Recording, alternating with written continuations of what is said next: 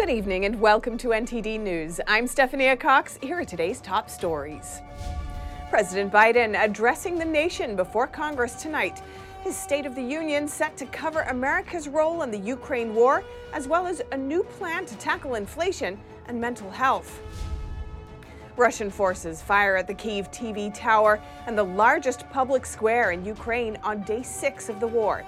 Satellite images show a Russian military convoy stretching for 40 miles north of Kyiv. And as Russian forces are closing in on the capital city, NTD's reporter in Ukraine speaks with civilians who are helping the defense. The People's Convoy holds a rally in Missouri as it makes its way to the nation's capital in protest of pandemic measures. Along the journey, the convoy meets with an outpouring of support. Multiple states are reversing their indoor mask mandates. Changes take place today, with more to come later this month. We've got more updates for you.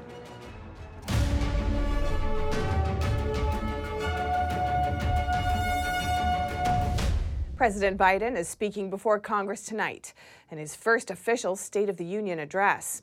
And for the first time in 2 decades, talk of war will be a heavy topic on the agenda. But Biden will also make the case for his plans here at home. He's expected to announce new plans to tackle inflation and the mental health crisis. NTD's Melina Weiskup is there covering it and tells us what we can expect from the speech. President Biden, in his speech tonight, will certainly address America's response to the Russia-Ukraine war, and specifically, he plans to highlight the sanctions that he's placed on Russia and Russian President Vladimir Putin and the effect that those sanctions have had on Russia's economy so far. Biden will also highlight the extensive U.S. aid that has been sent to Ukraine during their time of need. But aside from focusing on this war overseas, Biden will also address his plans domestically as far as the economy and pandemic recovery. Now, specifically in regards to the pandemic, Biden's expected to hone in on the ripple effects that the pandemic has had on Americans' mental health. He's expected to outline a new plan for addressing this widespread mental health issue. The White House this morning just laid out the details of this plan and called it a unity agenda, because this is a way that Biden's trying to really bring both parties together, since mental health is something that both parties generally stand behind and support. And as for the economy, President Biden will certainly talk about the lowered unemployment rates as well as the 6 million jobs that have been created during his presidency. He's also expected to address inflation and his plans for tackling inflation. The White House just said this morning that he would outline a new 4-point plan for tackling inflation. Now, we've heard in the past from President Biden, and we'll probably hear this again tonight, that he thinks the Build Back Better bill is his top solution, his preferred solution for tackling inflation. And it will be interesting to hear the language that he uses when he talks about this Build Back Better bill, because we know that members of Congress, leadership in Congress, the White House is talking about breaking this Build Back Better bill up into different pieces. So if we pay attention to the language that Biden uses when he's talking about this, we may be able to catch some of what are his top priorities, his must-passes in this Build Back Better bill. Now, Biden will also address his plans for lowering costs on gas. Gas prices are at a 7-year high, but Biden has yet to outline a specific plan for how to lower these prices at the pump. Now, at the same time this speech is happening, the president continues to slip in the polls. The latest poll numbers from CNN show that just 40% of Americans approve of President Biden's time in office so far, and 54% of Americans disapprove of his performance so far. So as President Biden is giving this speech tonight, it does come with pressure, and we'll hear from him soon. And security is a little tighter on Capitol Hill tonight. The National Guard is on standby, and even New York City police are on Capitol grounds. And while 700 National Guard troops are on standby, none of them are from Florida. Governor Ron DeSantis rejected Biden's request to deploy his state's National Guard to help secure the Capitol. New York police are helping out because local D.C. police have their hands full monitoring that trucker convoy that is headed to Washington. Pandemic restrictions are more relaxed than last year. There will still be some social distancing, masks are optional, and members must show a negative COVID test result to enter. NTD will broadcast President Biden's State of the Union address live at 9 o'clock Eastern Time tonight. And in the face of Russia's war on Ukraine, 3 U.S. commanders testified before the Strategic Forces Committee. Their concern, maintaining nuclear deterrence capability. NTD's Arlene Richards has the story. At an open meeting today, U.S. Navy, Air Force, and Space commanders testified before the Strategic Forces Subcommittee about their current readiness to respond to global threats. They are particularly concerned about Russia and China. I have previously emphasized our need to be able to deter two adversaries at the same time. That need is now an imperative. I've said this before, and I think it's worth repeating. Every operational plan in the Department of Defense and every other capability we have rests on an assumption that strategic deterrence, and in particular nuclear deterrence, is holding. And if strategic or nuclear deterrence fails, no other plan and no other capability in the Department of Defense will work as designed. Our competitors, especially Russia and China, are spreading disinformation, actively sowing division and internal discord with the intent to undermine the foundation of our nation, our democracy, and other democracies around the world. A representative for the Department of Defense said it is urgent to maintain U.S. deterrence. We must diligently calibrate our strategic posture, which is underwritten by our nuclear missile defense, space, and hypersonic strike capabilities to these developments. The commanders are poised to execute strategic defense, but they say they need consistent funding to improve their ability to detect threats anywhere in the world. Arlene Richards, NTD News, New York. Heavy fighting continues in and around Ukraine's major cities. Russian forces fired on Kyiv's main TV tower and other civilian sites. Residential areas in Ukraine's second largest city also came under heavy bombardment. NTD's Allison Lee has more. 5 people were killed and another 5 were injured when Russian troops fired at the Kyiv TV tower on Tuesday.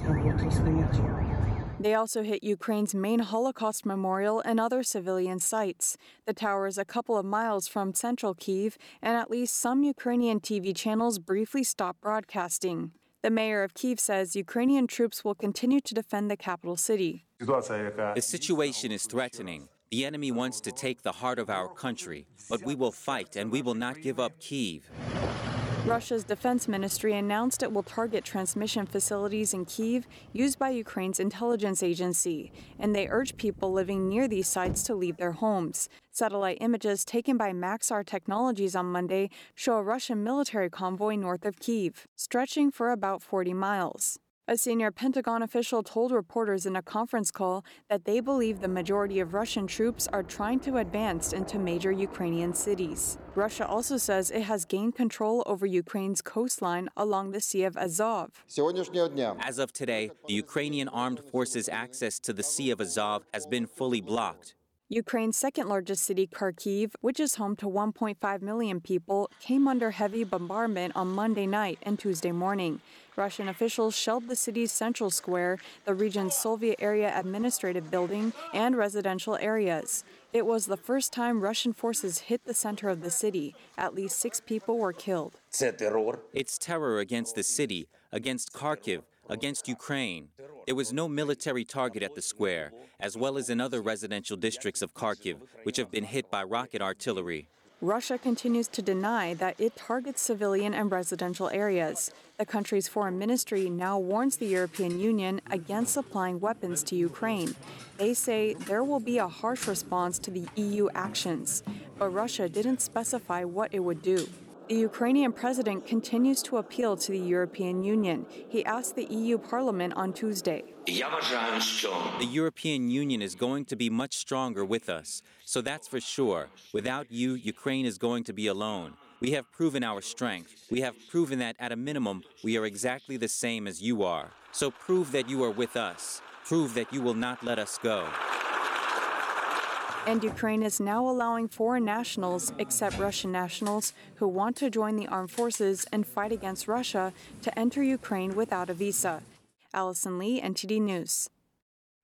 Many Ukrainian citizens are fleeing their homes as Russian forces advance, but some are doing whatever they can to help defend their country. NTD's Anna Varava brings us behind the scenes where Ukrainian women are helping out. The UN says more than 500,000 people have fled their homes to escape the war in their cities. People all over the countries are united in helping those who've been displaced from their homes. In one of the municipal buildings of Mukachevo, which is 25 to 30 miles from the borders of Hungary and Slovakia, local volunteers as well as migrants joined forces. While many local men have gone into territorial defense or into the army, women are involved in helping displaced people, helping in the kitchen or weaving camouflage nets. The nets serve to cover military equipment and engineering structures from various Russian reconnaissance methods. Violeta Kamentsova is from Kyiv. She came here with her 6-year-old son. She says that she feels at ease and more useful being here. I feel hope that we need to defend ourselves because I will not be able to live in the country they want to make. I don't want to lose my right to protest against the war, and I don't understand how people can trust a person who forbids protesting against war. How can you live in such a world? I do not want such a future for my son. I want him to live in a free country, to speak any language he chooses, but I will make him choose Ukrainian. I just want us to have a prosperous, normal country as we have had. No, it's not hard for me to weave. It's a joy. I can rest here mentally and forget about our problems a little bit. I hope that Ukraine will win. I hope for our soldiers. It is very important that the military does not die and that the country is protected. Valentina is from Mukachevo. She is 70 years old and retired. She came here to distract herself from anxious thoughts and to make herself useful. No, it's not hard for me to weave. It's a joy. I can rest here mentally and forget about our problems a little bit. I hope that Ukraine will win. I hope for our soldiers. Local resident Victoria came with her daughter Christina. It is very important that the military does not die and that the country is protected. I want us to have peace. I don't want our guys to die. So that's all we can do. And at the moment, women can help with their hands, their will, and their prayer. We pray, go to church, and help here. Because our defenders are the most desperate, the most sincere, and the most courageous. I know many who went to war, and I know a boy who died who is from Mukachevo. War is evil. If a person goes with evil, he's already a rapist and cannot bring anything good. We are told that they came to release us and help us, but our children are being killed. We are crying. Our children are sleeping in fear and wondering where they can hide. I hope for peace. I hope for God's mercy. I know that everything will be fine with us. The main thing is to believe in that and help to each other. If you have some spare time, please come and do not live in fear. Because they want us to be afraid, but we are not afraid. Hundreds of migrants receive help in this center every day. Good action takes place here. By our actions, we are approaching victory over the enemy. I want to contribute to the victory. I can't fight yet. I'm still a minor, but I can help. As they say now, if you can fight, go help. Global supply chains were already struggling with soaring prices. Now, flight bans connected to the Ukraine crisis are likely to make things a whole lot worse. Transportation between Europe and Asia looks hardest hit, with airlines having to cancel or reroute flights between the regions. Longer flights means more fuel used and higher costs. Carrying more fuel also means carrying less cargo, again driving costs higher. Back in December, air freight rates were already 150% above 2019 levels. Now, cargo prices look set to go even higher. And the Russian invasion is now threatening the global wheat supply. There are no sanctions banning Russian food imports, but the war itself is creating real problems for supply chains and exports. NTD's Evelyn Lee has more. Together, Russia and Ukraine produce over a quarter of the world's wheat supply. Prices of wheat Tuesday rose to their highest level since 2008. Out of the 207 million ton international wheat trade, 17% is from Russia, the largest wheat exporter, and 12% is from Ukraine, according to Bank of America. At the moment, the U.S. and the EU haven't banned imports of food from Russia. Andrei Sizov is the managing director at an analytics firm for Russian, Ukrainian, and Kazakhstan agricultural markets. He says as of now, sanctions are not the problem. He says there are still some banks that are not cut off from SWIFT, and they also have other ways of communication. The biggest problem, as I mentioned, it's just war itself, and ports are closed. No one is willing to send their vessels to the region. He says exports for both Russia and Ukraine are currently close to zero. Bloomberg reported that some Russian exporters are still fulfilling existing contracts. But I don't think it will last for long, because ship owners probably won't send any ships to the regions anytime soon because of no insurance or just crazy insurance rates.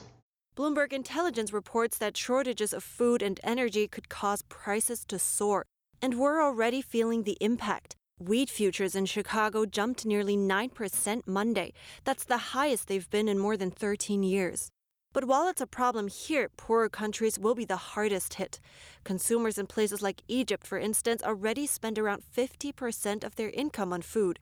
On the other hand, farmers in the U.S. and the EU, among other producing countries, could benefit from the export disruptions. Syzyf says in the best-case scenario, the disruptions will only last a few days, and after a few weeks, things will recover again. But it's more likely that it'll take more time to be resolved. Evelyn Lee, NTD News. Coming up, the People's Convoy Against Pandemic Measures holds a rally in Missouri as it makes its way to the nation's capital. And along the journey, the convoy is meeting with an outpouring of support. We hear from some of the supporters. Do you want to fly over the Statue of Liberty, Central Park, and dive into vibrant New York City streets? The city's latest attraction lets you do just that. That and more on NTD News.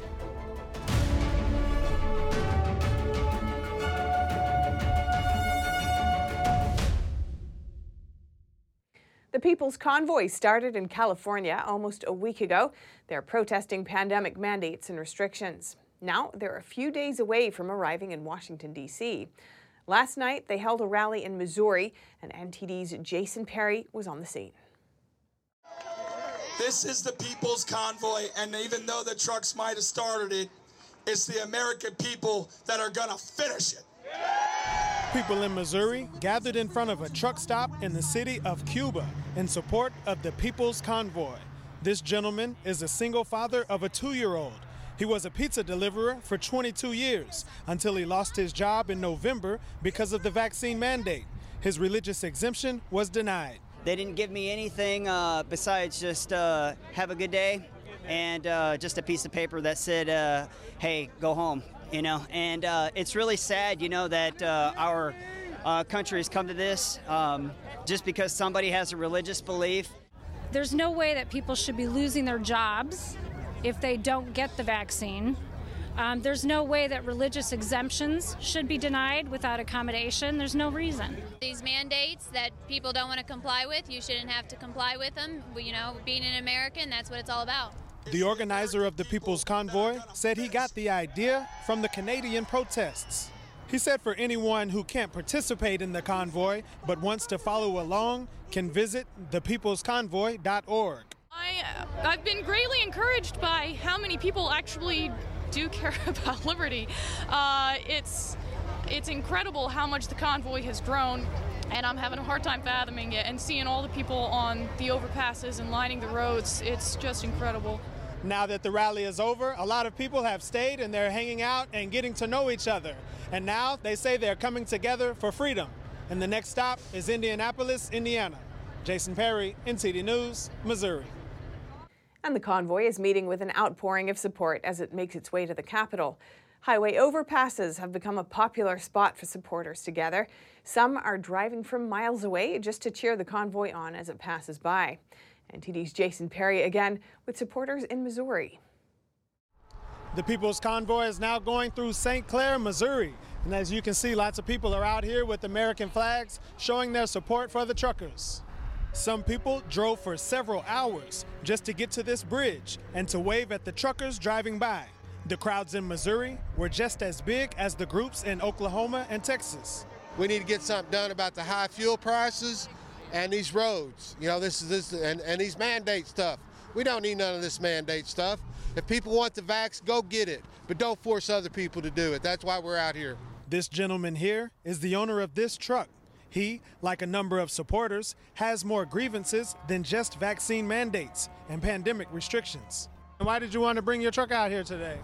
Just to show patriotism for the truckers. The truckers definitely need a break. Everybody needs a break. Fuel's outrageous. You know, they're trying to muzzle everybody. Biden's probably the worst president I've ever known in history, even studied in high school. It's just ridiculous.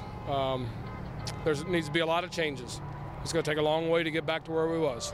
So why did you want to come out here today? Just show our support for the truckers and that we support freedom in the USA. Makes me feel great for living in a country where we got the freedom to do this. I've been to other countries, you know, the Philippines and Thailand and places like that. They don't have the freedom we got here. And the reason we got it is because of our Constitution and our guns. We're using this as a homeschool day to learn about patriotism and standing up for the freedoms that our forefathers fought about. We're learning that in first grade and fourth grade, so it's kind of seeing firsthand what our forefathers and our patriots have just fought for. I just think it's great that we're getting back into a united nation and showing our support, whether which aisle you're on or which side you support.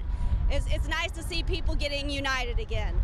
Now that the People's Convoy has passed through, lots of people have left, but others are still staying. And cars that are driving by continue to honk in their support for the truckers. Jason Perry, NTD News, Missouri. Multiple Democrat states are now abolishing their indoor mask policies, giving more Americans the freedom to unmask if they prefer. NTD's Miguel Moreno has the bird's eye view. Across America, the ability to show your smile indoors is being restored. California ended its mask mandate for most indoor settings on Tuesday. The governors of Oregon and Washington State say they'll do the same this month on the 12th.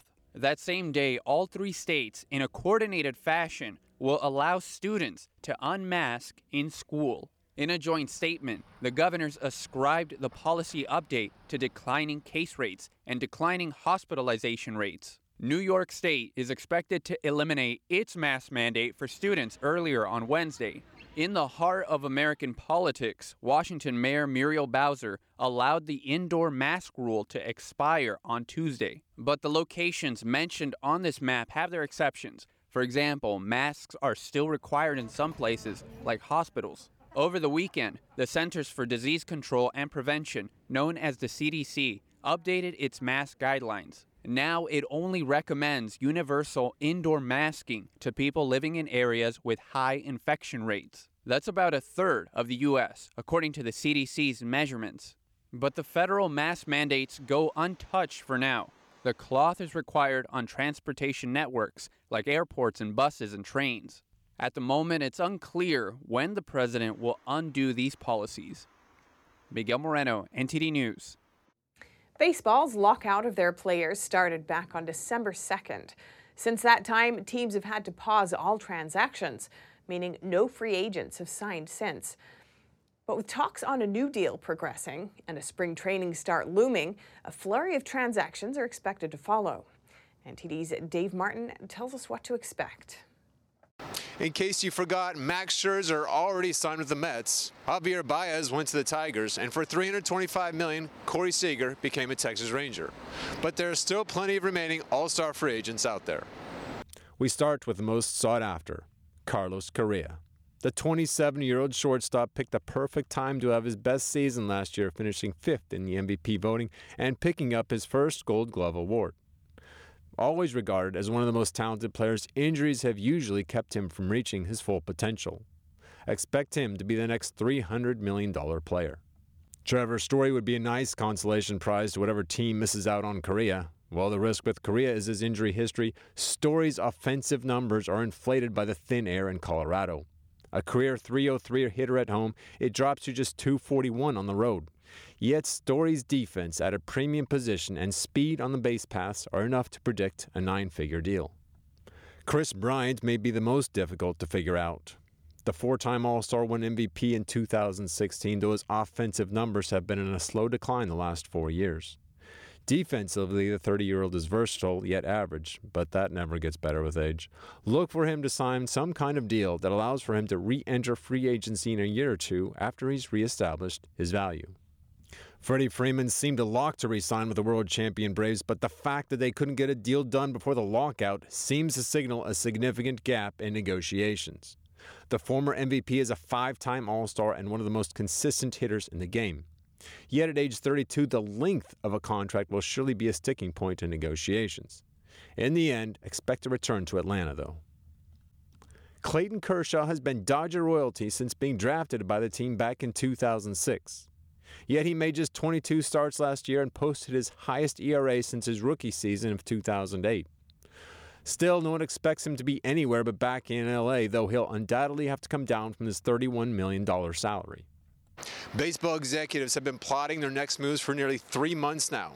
As soon as the lockout ends, expect a blur of transactions to begin. Dave Martin, NTD News, New York. And breaking news regarding baseball's lockout, Tuesday's 5 p.m. deadline has come and gone without a deal in place. Commissioner Rob Manfred is now canceling the first 2 series of the season, dropping the number of total games this year from 162 to 156. The last time something like this happened in baseball was 1995. And a new attraction is scheduled to open in New York City tomorrow. Visitors will be able to see some of the city's most iconic sites by flying over them. NTD's Arian Pazdar got early access today. Who doesn't like fun rides? New York City's latest attraction right here lets you fly over the city in a roller coaster-like cinema. And it's right in the heart of the city, here in Times Square. The exhibition is called Rise NY. The Flying Theater is the first of its kind in the Northeast, according to curators. Full motion seats dip, turn and soar, while wind, mist and scents enhance the experience. Visitors fly past iconic scenes like the Staten Island Ferry and the Statue of Liberty. Of course, the Brooklyn Bridge and Central Park are seen as well. But visitors also dive into the more local streets and basketball courts as distinctive New York City music starts playing in the background.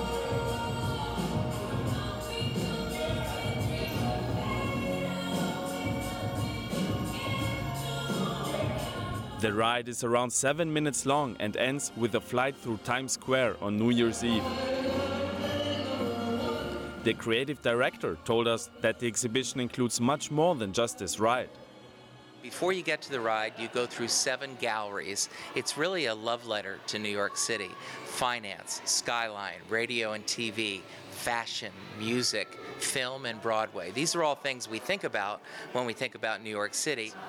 So would you say it's more of an educational or more of a fun experience? I think it's fun. And if you can make education fun, then you've got something, right? He added that the experience can serve as a first stop for tourists who don't know where to start when visiting New York. If you're planning on visiting New York, you might want to stop by. Tickets start at $25 per person. Arian Pastar, NTD News, New York. Coming up, at California's capital, 5 are dead after a man shot and killed his 3 children and another person before committing suicide. And 2 shipping companies are facing a lawsuit over an oil spill from last year. The company that owns the oil rig alleges their pipes were damaged by ships and that if they had been notified right away, they would have made repairs. More in just a moment here on NTD News.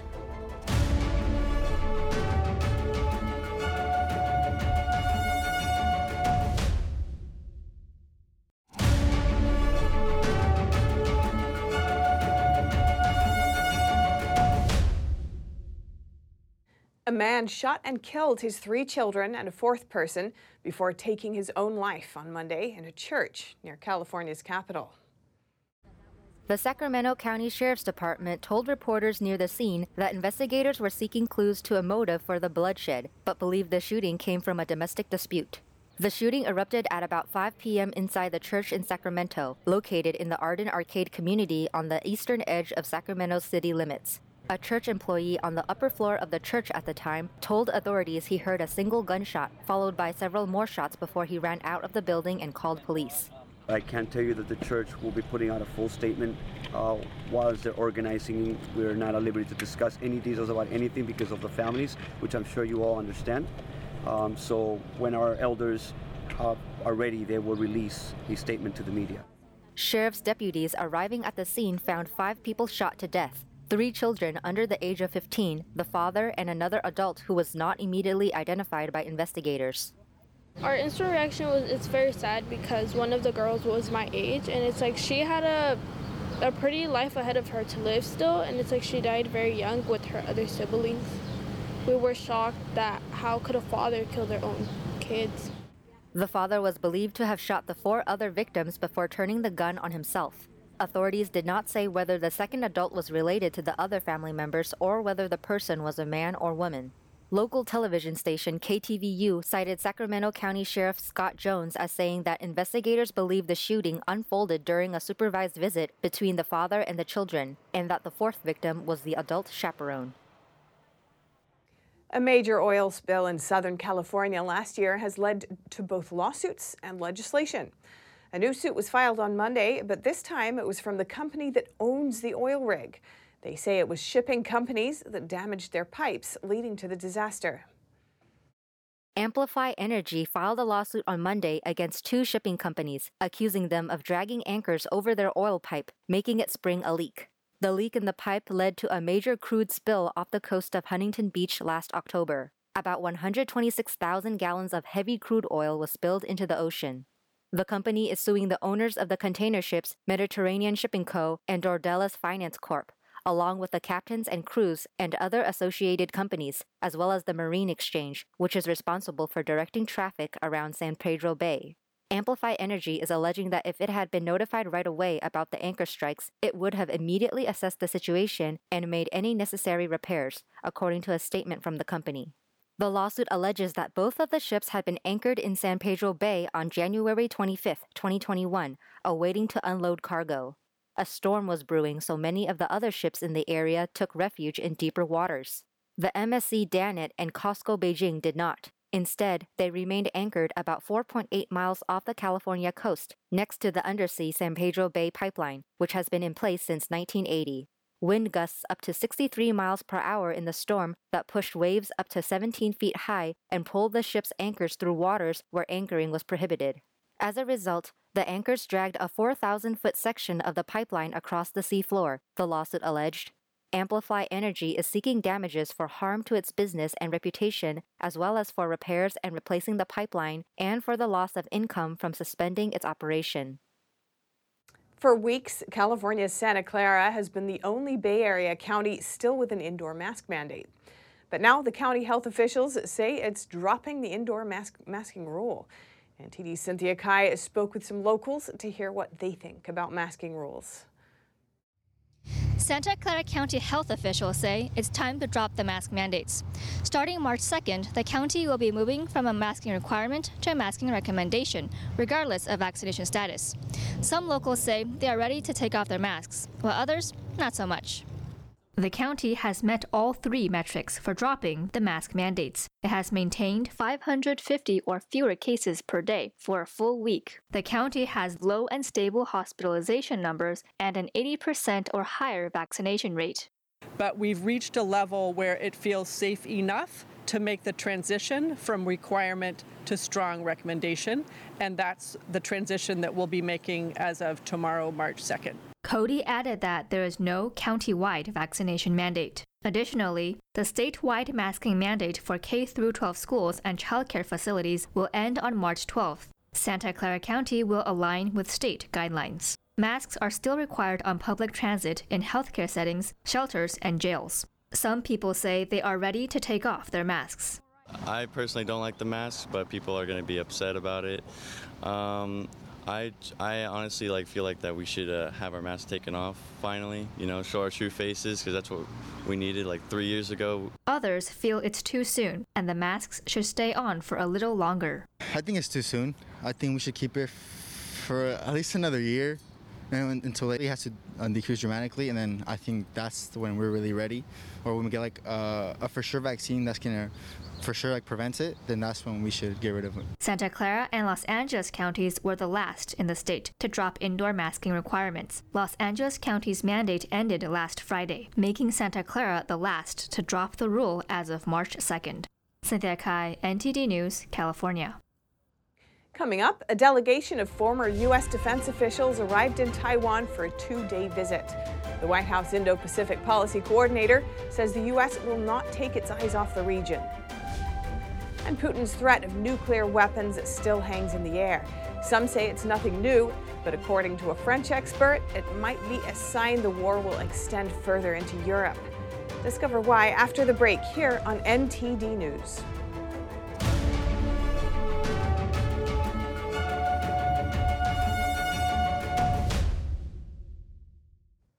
Monitoring foreign tensions in more than one region at a time is a difficult and expensive undertaking.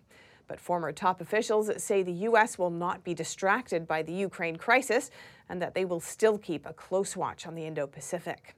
To back up the stance, a U.S. delegation led by former defense officials just landed in Taiwan for a 2-day visit. A delegation of former U.S. defense officials landed in Taiwan on Tuesday. The visit was appointed by President Biden and led by former U.S. defense officials. It comes at a time when Taiwan has stepped up its alert amid the looming threat from the Chinese regime. Former chairman of the Joint Chiefs of Staff, Mike Mullen, is leading the 5-person delegation. 2 former National Security Council senior directors for Asia are also on the trip. According to a U.S. official, the trip looks to demonstrate Washington's continued support for Taiwan. Taiwan's Minister of Foreign Affairs, Joseph Wu, greeted the delegation at Taipei's Songshan Airport. The White House's Indo-Pacific Policy Coordinator spoke about the situation in the region Monday at a virtual event hosted by the U.S.'s German Marshall Fund. He said the United States will not take its eyes off the Indo-Pacific despite the ongoing Ukraine crisis. Even though engaging in 2 theaters at the same time can be a difficult and expensive undertaking, he described doing so as essential and noted this generation of Americans will demand it. Here, let me just underscore that there is a deep recognition and intention here inside the government, in the White House, to sustain every element of our engagement in the Indo-Pacific. The delegation is scheduled to meet with Taiwanese President Tsai Ing-wen and other top officials during the 2-day visit. Tsai's office said the trip would allow for in-depth talks on Taiwan-U.S. cooperation in various areas. Former U.S. Secretary of State Mike Pompeo will also arrive in Taiwan on Wednesday when the delegation meets with President Tsai Ing-wen. Pompeo is coming separately and as a private citizen. And talks between Vladimir Putin and EU leaders have escalated. That's since the Russian leader hinted at the use of nuclear weapons. A historian says the move could be a sign that the conflict might extend into Europe. NTD's France correspondent David Vives has this report. Vladimir Putin must understand that NATO too formed an alliance with nuclear weapons. This is what French Minister of Foreign Affairs Jean-Yves Le Drian said last week as a timely answer to Putin's threat to use nuclear force in the current crisis. This escalation in the talks between Russia and France marks a possible change in Putin's strategy. British Defense Secretary Ben Wallace dismissed Putin's threat as a mere distraction on Monday. French historian Philippe Fabry says Putin is addressing European leaders who are supporting Ukraine rather than making a direct threat. I think Russia wanted to intimidate EU countries in an efficient way, especially Germany, who at first did not want to intervene, but then supplied Ukraine with weapons, and other EU countries such as the Czech Republic, Poland, or Finland. It's a signal to say, you're not safe if you are provoking an extension of the conflict.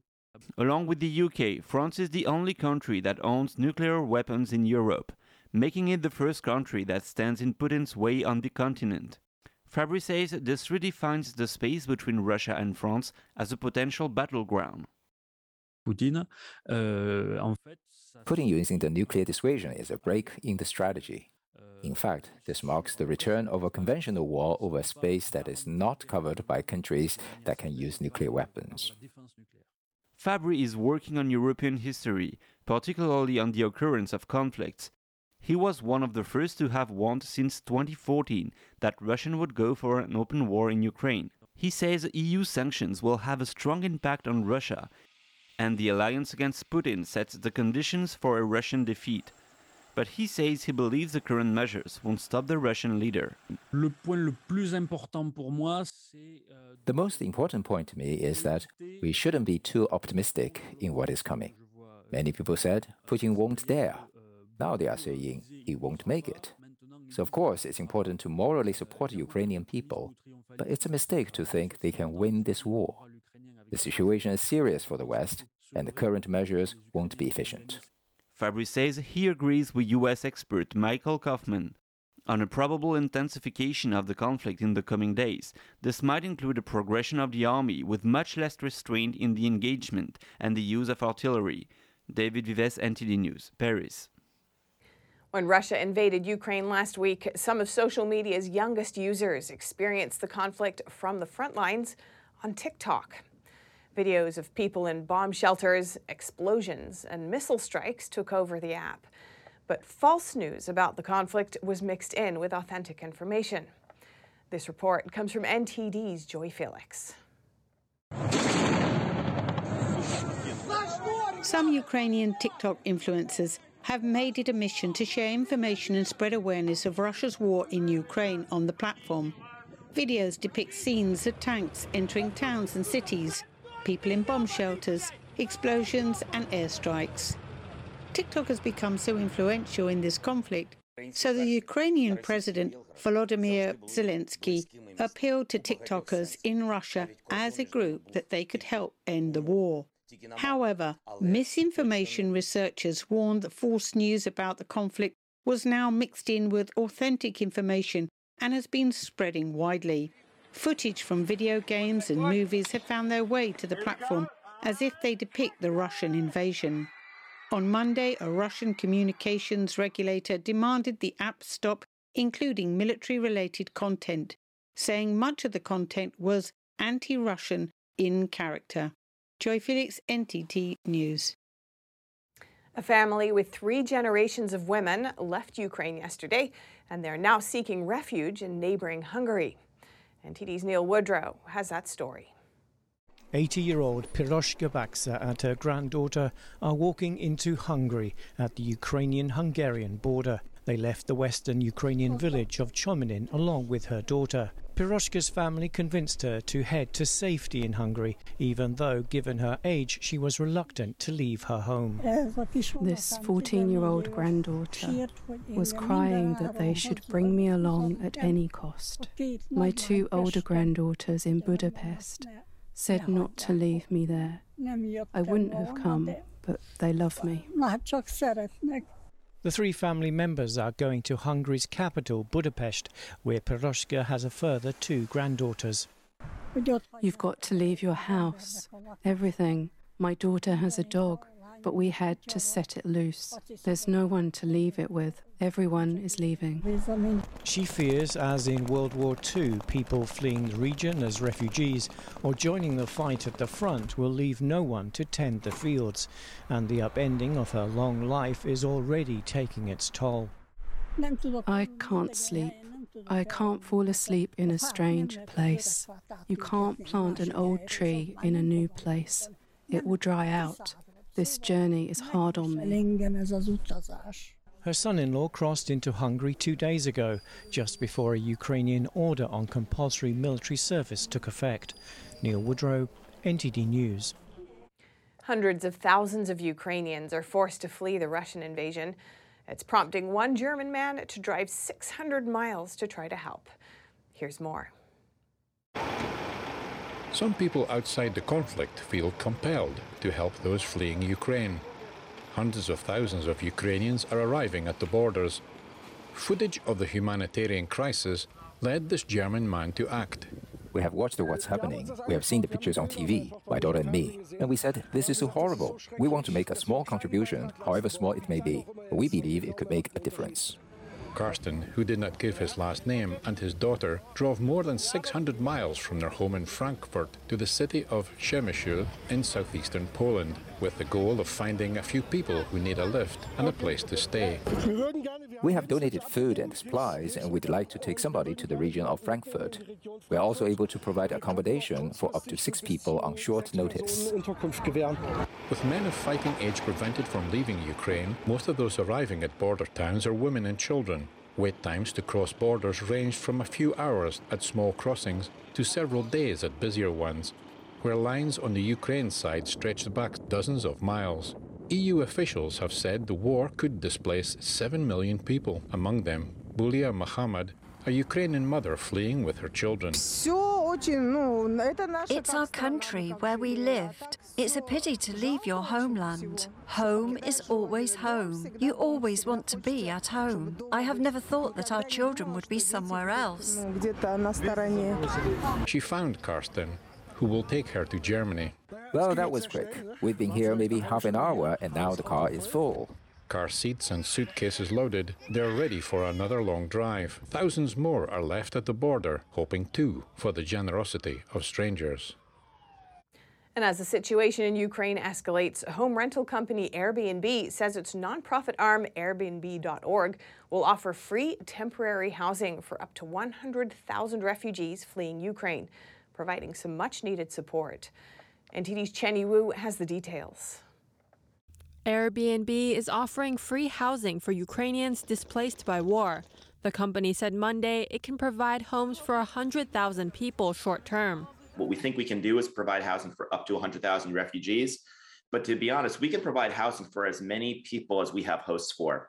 Airbnb CEO Brian Chesky says they wrote to the leaders of Poland, Romania, Germany, and Hungary. These countries share borders with Ukraine.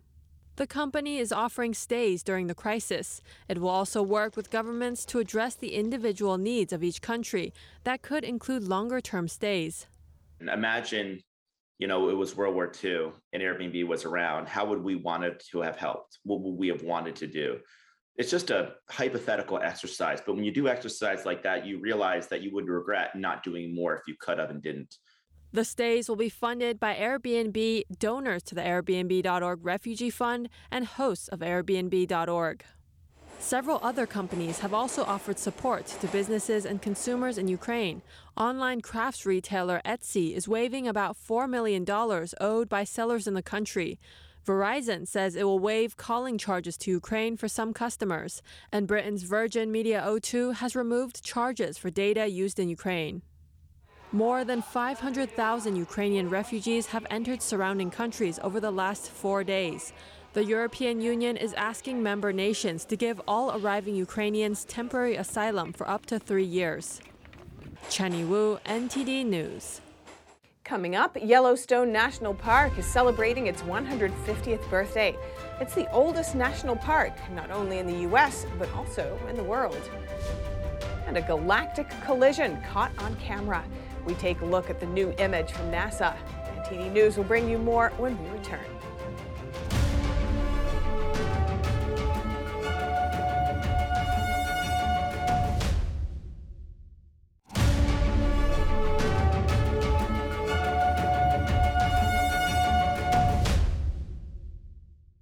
Yellowstone National Park turns 150 years old today. President Ulysses S. Grant signed the Yellowstone National Park Protection Act into law on March 1st, 1872, creating the first national park in the world. There are now 63 national parks in the U.S. Yellowstone sits atop a supervolcano. The Park Service says it has the world's greatest concentration of geysers, hot springs, steam vents, and mud pots. The park is spread across 3 states. 96% of it is in Wyoming, 3% in Montana, and 1% in Idaho. The park isn't planning any large-scale in-person events for the big anniversary for now because of the CCP virus, but it is holding virtual programs as well as some smaller in-person programs. And an amazing new deep space image, it captures a literal war of worlds between 2 colliding galaxies. Let's take a look. An epic intergalactic battle was recently caught on camera in the heavens above. No. Definitely no. This is a newly released image from NASA showing the aftermath of a head-on collision between two galaxies. The amazing image captured by the Hubble Space Telescope shows two galaxies, NGC 2444 and NGC 2445, which scientists believe collided and passed through one another, igniting a battle of star-birthing domination. This galactic tug-of-war, experts believe, is being won by NGC 2444 on the left. That galaxy's massive gravitational force is pulling gas from its companion on the right, forming the unusual triangle shape of star formations. And that's all for today's news. Thanks for tuning in. I'm Stephanie Cox.